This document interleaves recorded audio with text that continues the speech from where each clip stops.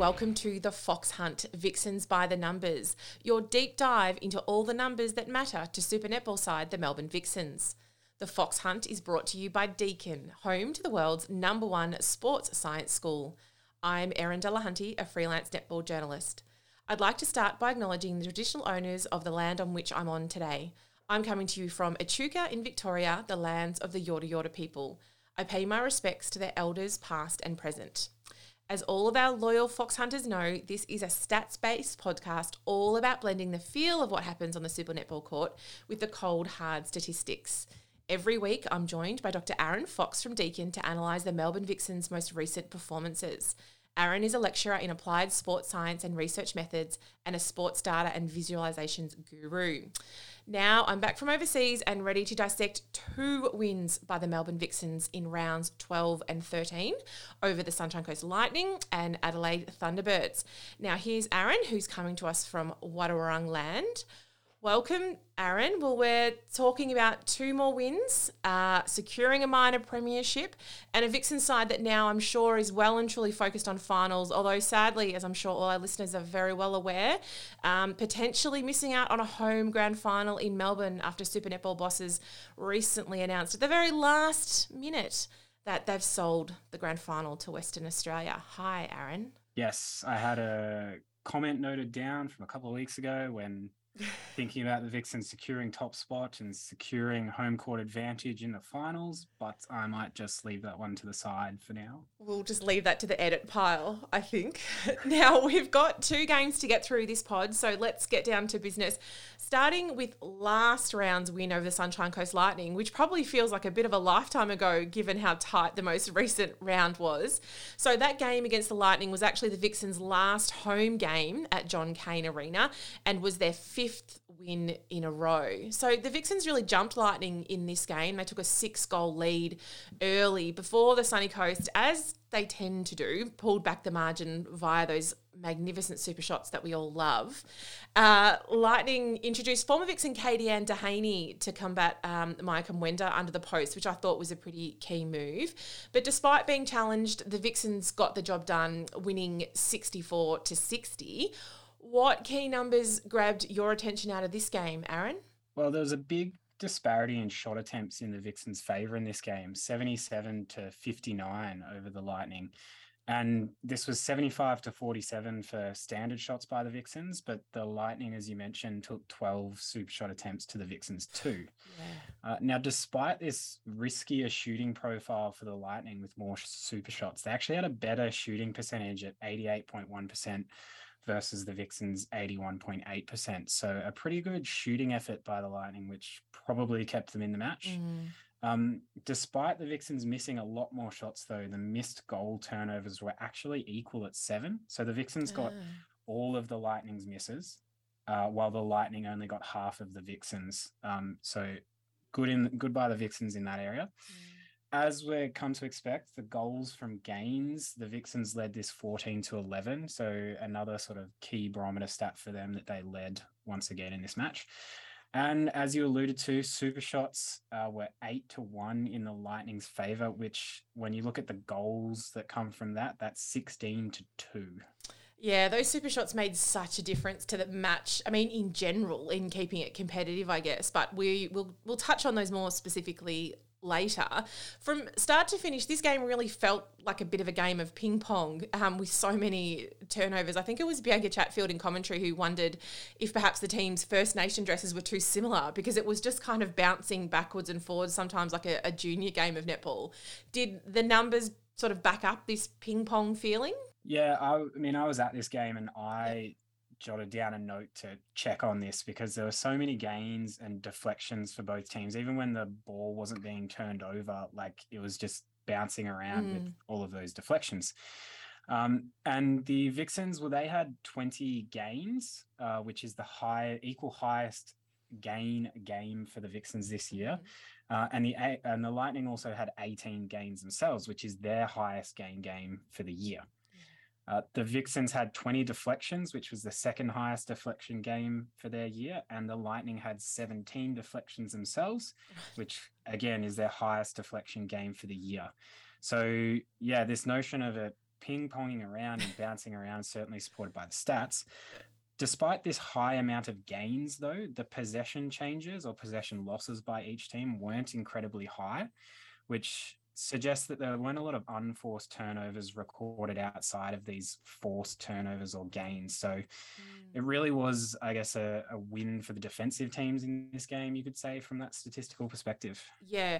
Well, I'm really glad that there was that many deflections, because that's certainly what it felt like, is a bit of whiplash watching at home.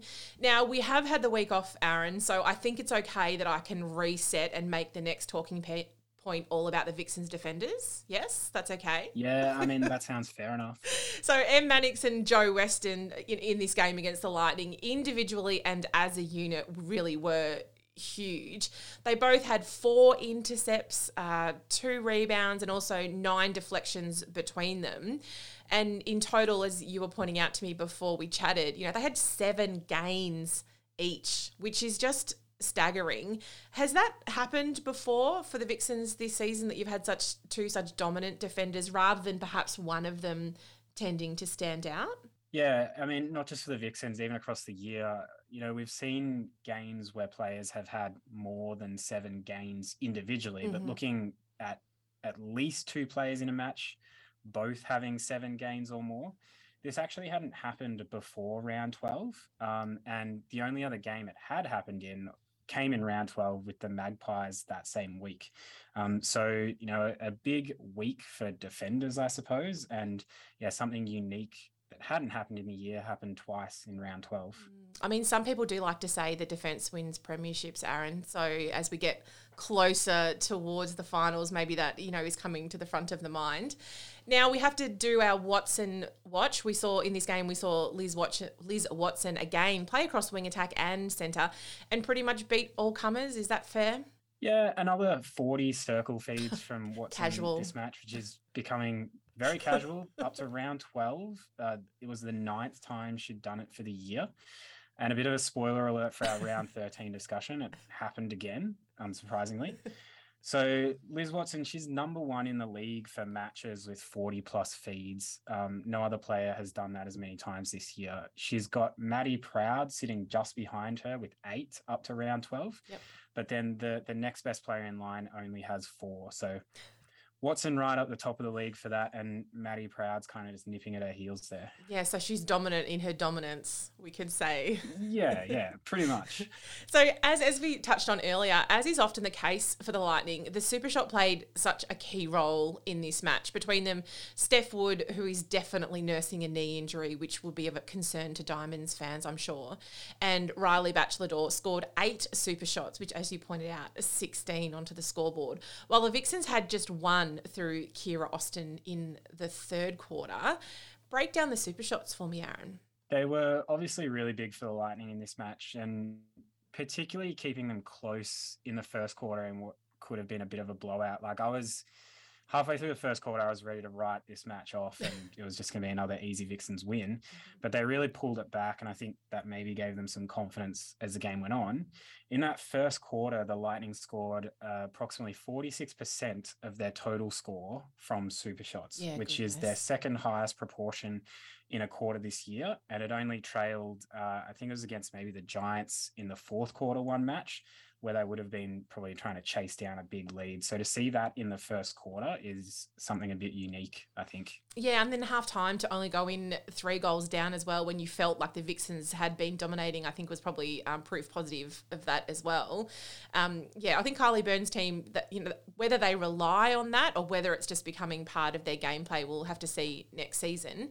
But now we need to turn our minds to the most recent game, the Vixens win over the Adelaide Thunderbirds in Adelaide at the weekend. It was a really sort of seesawing first term, I guess, from the Vixens' perspective. Saw the Thunderbirds take an early lead as the Vixens sort of took their time to work their way into the contest. Kira Austin shouldered much of the shooting load early, as Shamira Sterling, who just looked like she was on a mission from the first whistle, I thought. She kept Kumwenda busy, and the Vixens went into the first break down 3 goals. But a 4-0 start to the second really got Melbourne back on track in this game. We saw a bit of a mid-court shuffle after half-time, which also had an impact. And then in the last quarter, I mean, it really was the mid-court that stood up. I thought Kate Eddy and Watson in particular showed some great composure.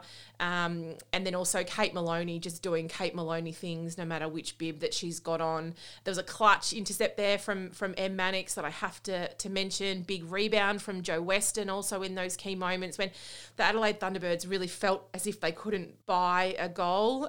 So led to a sort of nail-biting 4-goal win. I don't think the scoreboard really reflects just how tight this game was in those dying moments. What were the sort of top-line numbers for you, Aaron, out of this one? Well, the penalties over the match and how they unfolded was really interesting. Like, I was a little bit shocked watching on TV when they showed up the first quarter penalty numbers and the Vixens led that 24-8. It's not something we're used to seeing. That's like a big disparity. But then by the end of the game, the Thunderbirds actually led the penalty count 64-60. So doing some quick maths in my head, what's that? 52-40 penalties in the last 3 quarters. The gains and deflections is, again, something we need to talk about. And it's something we've got used to the Vixens, leading against their opponents. But these 2 statistics were dominated by the Thunderbirds. They had 17 gains, the Thunderbirds, and they also had an additional 14 deflections, which didn't result in a gain. Still 13 gains for the Vixens, which isn't a bad total, but comparatively in this match, they were well down there. And the missed opportunities by the Thunderbirds is perhaps something that they're going to rue from this match. Their gain to goal percentage was 65%, whereas the Vixens was a little bit higher at 69%.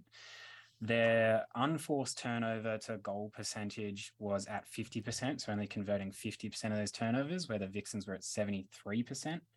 And the Thunderbirds' missed shot conversion was at 0% versus the Vixens' 44%. So some slight increases in any of those numbers probably could have resulted in a win.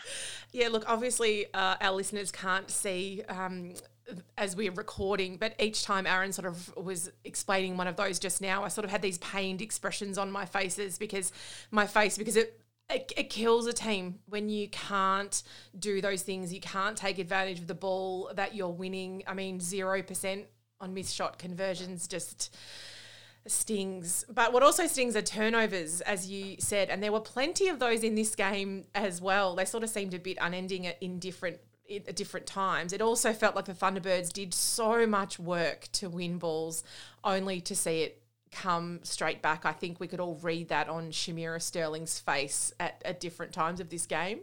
Yes, for sure. That's a yes. And so you're right in what you're saying here.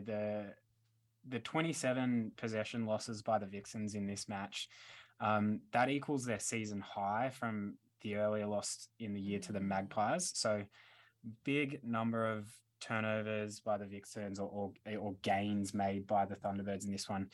Despite the Vixens having a season high in this possession loss category, the Thunderbirds still actually had more with 28. And where we're saying 27 is a lot for the Vixens, this 28 for the Thunderbirds is actually right around their average, which sits at approximately 29. Yep. They've had games where they've had 30 plus possession losses and even a game where they lost possession 40 times. And we pointed out just before that the Thunderbirds' lower gain and turnover to goal percentages comparative to the Vixens in this match, they seem low, but these values are actually pretty typical of their season averages. So perhaps it's been a long season for the Thunderbirds. And when you contrast this to what we've spoken about a number of times in this podcast with the Vixens' gain to goal percentage being quite high, their average sits at 72%, and that is highest in the league. So it really points out how indicative a stat like that, being able to convert gains and turnovers to scoring, is really indicative of team success. Yeah, I mean, it's so simple, but it makes such a difference. I mean, you often hear Vixens players when they're interviewed talk about rewarding that hard work, so you know that it's a key focus every week. As we sort of have touched on already, one of the biggest talking points out of this game was how the Thunderbirds were able to shut down the Vixens shooting circle, which has had things on its own terms for much of the season. I think we need to remember Rani Samuson hasn't played for over a month now, so we've had 2 shooters shouldering much of the load. The gains from the Jamaican duo of Sterling and Latanya Wilson are sort of the obvious thing to touch on, I guess, about what they were actually able to do. For sure. Like each of them, Sterling had 8 gains and Wilson had 6 gains herself. These came for Sterling, 8 gains with only 7 penalties. And if we look at that penalty to gain ratio that we've talked about in the past, that for Sterling in this match was at 0.875. Under 1. For Wilson was mind-blowing. Less, more gains than penalties is pretty ridiculous. And Wilson was sitting at 6 gains with only 9 penalties and that ratio at 1.5. And when we look over time, anything less than 2 is pretty elite for that metric. And so to have your two circle defenders both in that category within a game is pretty outrageous. And then to think that you lost that game is even more. And one thing as well to take from this was, as you were watching, it might have felt like the Vixens took a lot of time to get the ball into their shooting circle. And we can look at their game pace and how many possessions they have per 60 minutes of the match. And they recorded 83 possessions, which was their second lowest pace for their season. And so that metric really supports that the Thunderbirds' circle defense really slowed them down in getting those feeds into the circle across this match. Yeah, I know at grassroots level there's a couple of drills that you do at training where every player has to touch the ball. You have to make sure that you include everybody. And sometimes it felt a little bit like that. Oh, goodness, we haven't given it to the wing defense. Let's feed it back. Let's do a reset. And I think the Vixens too, they did respect what was happening in the circle too, when the Thunderbirds were getting on top. Those defenders, I think they felt like they interrupted that usually strong connection, particularly probably between Watson and Kumwenda. Do the stats sort of back that up too? Yeah, well, this is something I noticed in the last few games, that there's been a real ease with which Liz Watson has been able to feed the ball into the circle, particularly to Kumwenda, and to the point where she's almost just been lobbing it up and turning around before the ball even reaches Kumwenda's hands, because she knows it's going to be job's done. It's going to get there. And this is something that didn't really happen in this match. There was a real hesitancy to throw that ball up there for good reason, I think. And looking at this statistically, across the last 2 rounds, Liz Watson's obviously had a number of circle feeds. And of those circle feeds, about 80 to 85% of those have resulted in shot attempts. That's across these last 2 rounds. And while Watson still had 40 circle feeds in this match against the Thunderbirds, only 65% of those resulted in a shot attempt in this match. And so that seems to suggest that even when those feeds were going into the circle, the shooters felt they were in positions where they weren't in the best position to score. And that's, I guess, another credit to give to that Thunderbird circle defense, because it's, reflective of the hard work they're doing. Yeah, that's super interesting. I mean, we often look at that raw feeds data, don't we, without the context. Maybe we do have it in the stats, but without the context of how many of those results in an actual shot attempt. And I'm sure internally there's metrics around that efficiency, because obviously if you can turn and deliver and it's a goal, it aids to that pace that we talked about as well. But yeah, a 20% drop in that from the last 2 seasons against the Thunderbirds, that's a real badge of honour. Another for Shamira Sterling. Now, at the other end for the Vixens, Liv Lewis, who didn't get on in the Sunshine Coast Lightning game, she made a pretty big impact when she entered the game in the 3rd quarter, I thought. Yeah, the Thunderbirds were starting to get on top early in that 3rd quarter, outscoring the Vixens by 3 goals in the first few minutes. And I think this injection of Liv Lewis at goalkeeper, it seemed to stem this flow, and looking at the scoreboard, it certainly did. Across the rest of the 3rd quarter, when Lewis was out there, the Vixens outscored the Thunderbirds by 1 goal. So really stemmed it and actually got them back on top. And during this period, she had 3 gains. So she was able to get the ball back for the Vixens. And during this time, she only gave up 4 penalties. So another example of a defender being able to win the ball for their team while not being penalised and staying in play. Yeah, and I think something like that really speaks to the level of coaching as well. For Lewis to be able to step onto the court, have the confidence, know that, you know, her coach believes in her to do the job when she hasn't played in 60 minutes the previous game, I think, yeah, speaks a lot about Simone McInnes and the culture at the Vixens.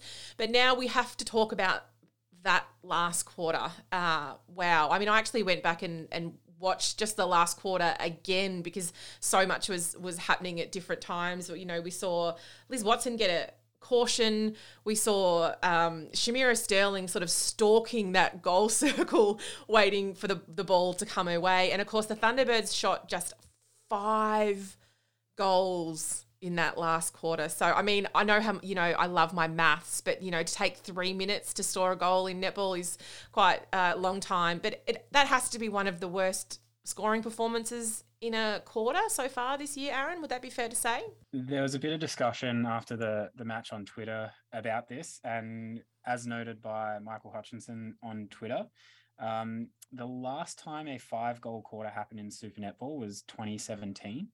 Where actually both the Firebirds and Thunderbirds each had 5-goal quarters in the same match. Was it the same quarter? No, that would have been a very boring quarter.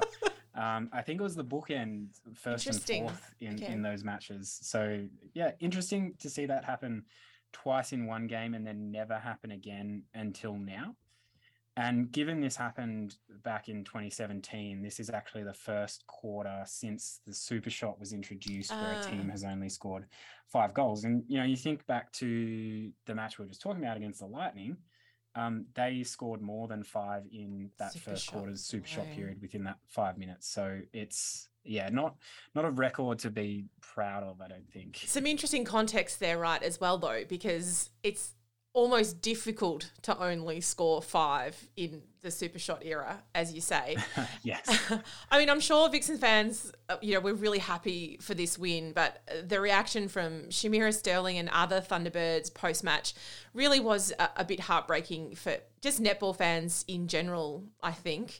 But with those wins under the belt, the Vixens this week play Collingwood, who Vixens fans will remember beat their side earlier this season and also snuck into the 4 with a win at the weekend. So while the Vixens, and you have to correct me if my maths is wrong because you know how you know great I am at maths, the Vixens can't lose top spot and have a home semi-final against the Fever locked in. This game still matters. What will the Vixens be focused on, do you think, given they lost to the Pies last time, Aaron? Well, to start with, your math is correct. Yay! There. It does matter. Not so much for the Vixens. It matters a lot for the Pies. For the rest of the team. So we'll see how it goes. But in our review of the last Magpies match, we talked a lot about the physicality the Magpies defense used and how this kind of threw out the Vixens attack a little bit. And that was indicative of a high number of contact penalties by the Magpies. There has been matches since then, though, where teams have seemingly tried this against the Vixens, but they've been much better able to manage this and win those games. So you'd be looking for them to once again try and handle their business in this way. Yep. And across the last few rounds, there's with the Fever and the Lightning and even the Thunderbirds match a little bit right at the beginning, the Vixens have been able to get out in front early. It's been characteristic of these last few weeks. So given how the last Magpies match went and how the Vixens have been playing, I'd probably, again, look for them to assert that dominance early in the game to try and, you know, get on top early. Yeah, it's clearly a focus. You hear Simone McInnes talk about a lot whether she was happy with the start or not happy with the start. I mean, it is for most teams, but I think it's been especially important for the Vixens this year. Now, it's time for Fox Answers the Fans, where normally we ask you, our listeners, to stump Aaron with a statistical question. But this week, I think I've been away, so I think Aaron's just decided to make his own rules, essentially. He's going to steal the question for himself after that emotion-charged Thunderbirds game that we've just been talking about, where we saw the Thunderbirds get 17 gains and somehow inexplicably still lose. So, Oracle, what did your research turn up? I have, maybe it was because you're away. I hijacked the segment and I really just wanted to answer this question myself after watching that game. And It's actually happened more regularly than I would have thought. So in matches where a team has recorded 17 or more games, they've actually lost approximately 26% of the time. So about a 1 in 4 rate of losing those matches. Okay. Sorry to pile on the Thunderbirds a little bit more in this podcast, though. It hasn't been a great stat for them this year. So this losing while recording 17 or more games has only happened 6 times for this year. Across the whole league? Yeah, across the whole league. Okay. But 5 of those losses have been by the Thunderbirds. So they've really been responsible for that sort of metric this year. And just to bring it back for our Vixens fans out there, it's been interesting that the Vixens have managed to win their last 2 games while allowing 17 and 18 games by their opposition. So that's against the Thunderbirds and the Lightning. So despite their opponents being able to take the ball away from them in these matches, the Vixens have still managed to find a way to win, which bodes pretty well for them, I think. Yeah, it does. And I think at the end of that game, it certainly felt like one of those ones the Vixens found a way to win. And that's what good teams do. They win well, they win ugly, they have good starts, they have bad starts, but they find a way to get the W. Now, before I ask Aaron for his performance prediction for this weekend's last home and away game against Collingwood at John Cain Arena that we just mentioned, we need to first check in with how he went in the Lightning game, so round 12. For the Lightning game, you said the Vixens would record their highest rebounding game. How did you go? It didn't happen. And so they had 9 rebounds, which was okay. It didn't match their season high of 11. This was actually mostly driven by Kumwenda rebounding a few or a number of her own shots. And, the reason I went with this prediction was the Lightning have had a number of games where they've missed a lot of shots. But against the Vixens, they actually had their second lowest number of misses for the year. So they really didn't help out with this prediction. But Kumwenda, I guess, tried to help me out by missing a few and just grabbing them. So Kylie Burns is obviously a big fan of the program and just decided, let's not miss this week. That was the instruction. You know what? This is very reflective of the last prediction I think I made with the Lightning match, where I said I think Sherrian would get a bunch of turnovers and didn't. So yeah, maybe no predictions for the Lightning matchups anymore. Now, look, I didn't get a prediction, probably my error. I didn't get a prediction for you for the Thunderbirds match, but probably a blessing in disguise given how strange and unpredictable that game was. But what have you got for us ahead of round 14 against Collingwood? I'm sitting on the fence a little bit with this one, not making a solid prediction, but the Magpies, they're giving away the second highest amount of unforced turnovers on average per game. Okay. And being where this game's situated as the last game for the round, and the Magpies are really going to go into this game in a situation where they'll basically have to win to make finals. I don't think there's not much that can happen which would cause that situation from not unfolding. Yep. It's going to be a really sink or swim game for them. And if they do sink and, the Vixens come out on top, I think it's going to be because of another high unforced turnover game above their average for the season, which sits around 12. So look for maybe more or less unforced turnovers than that, depending on the result of the game. Okay, we'll be keeping a close eye on that one on Monday. You just know the Pies are going to bring their A game to this match, particularly the momentum that they bring into it and it being a home game. Collingwood loves nothing better than beating the Vixens. I think that much is clear. Look, thanks very much for joining me again, Aaron. That's the end, and I look forward to chatting to you next week.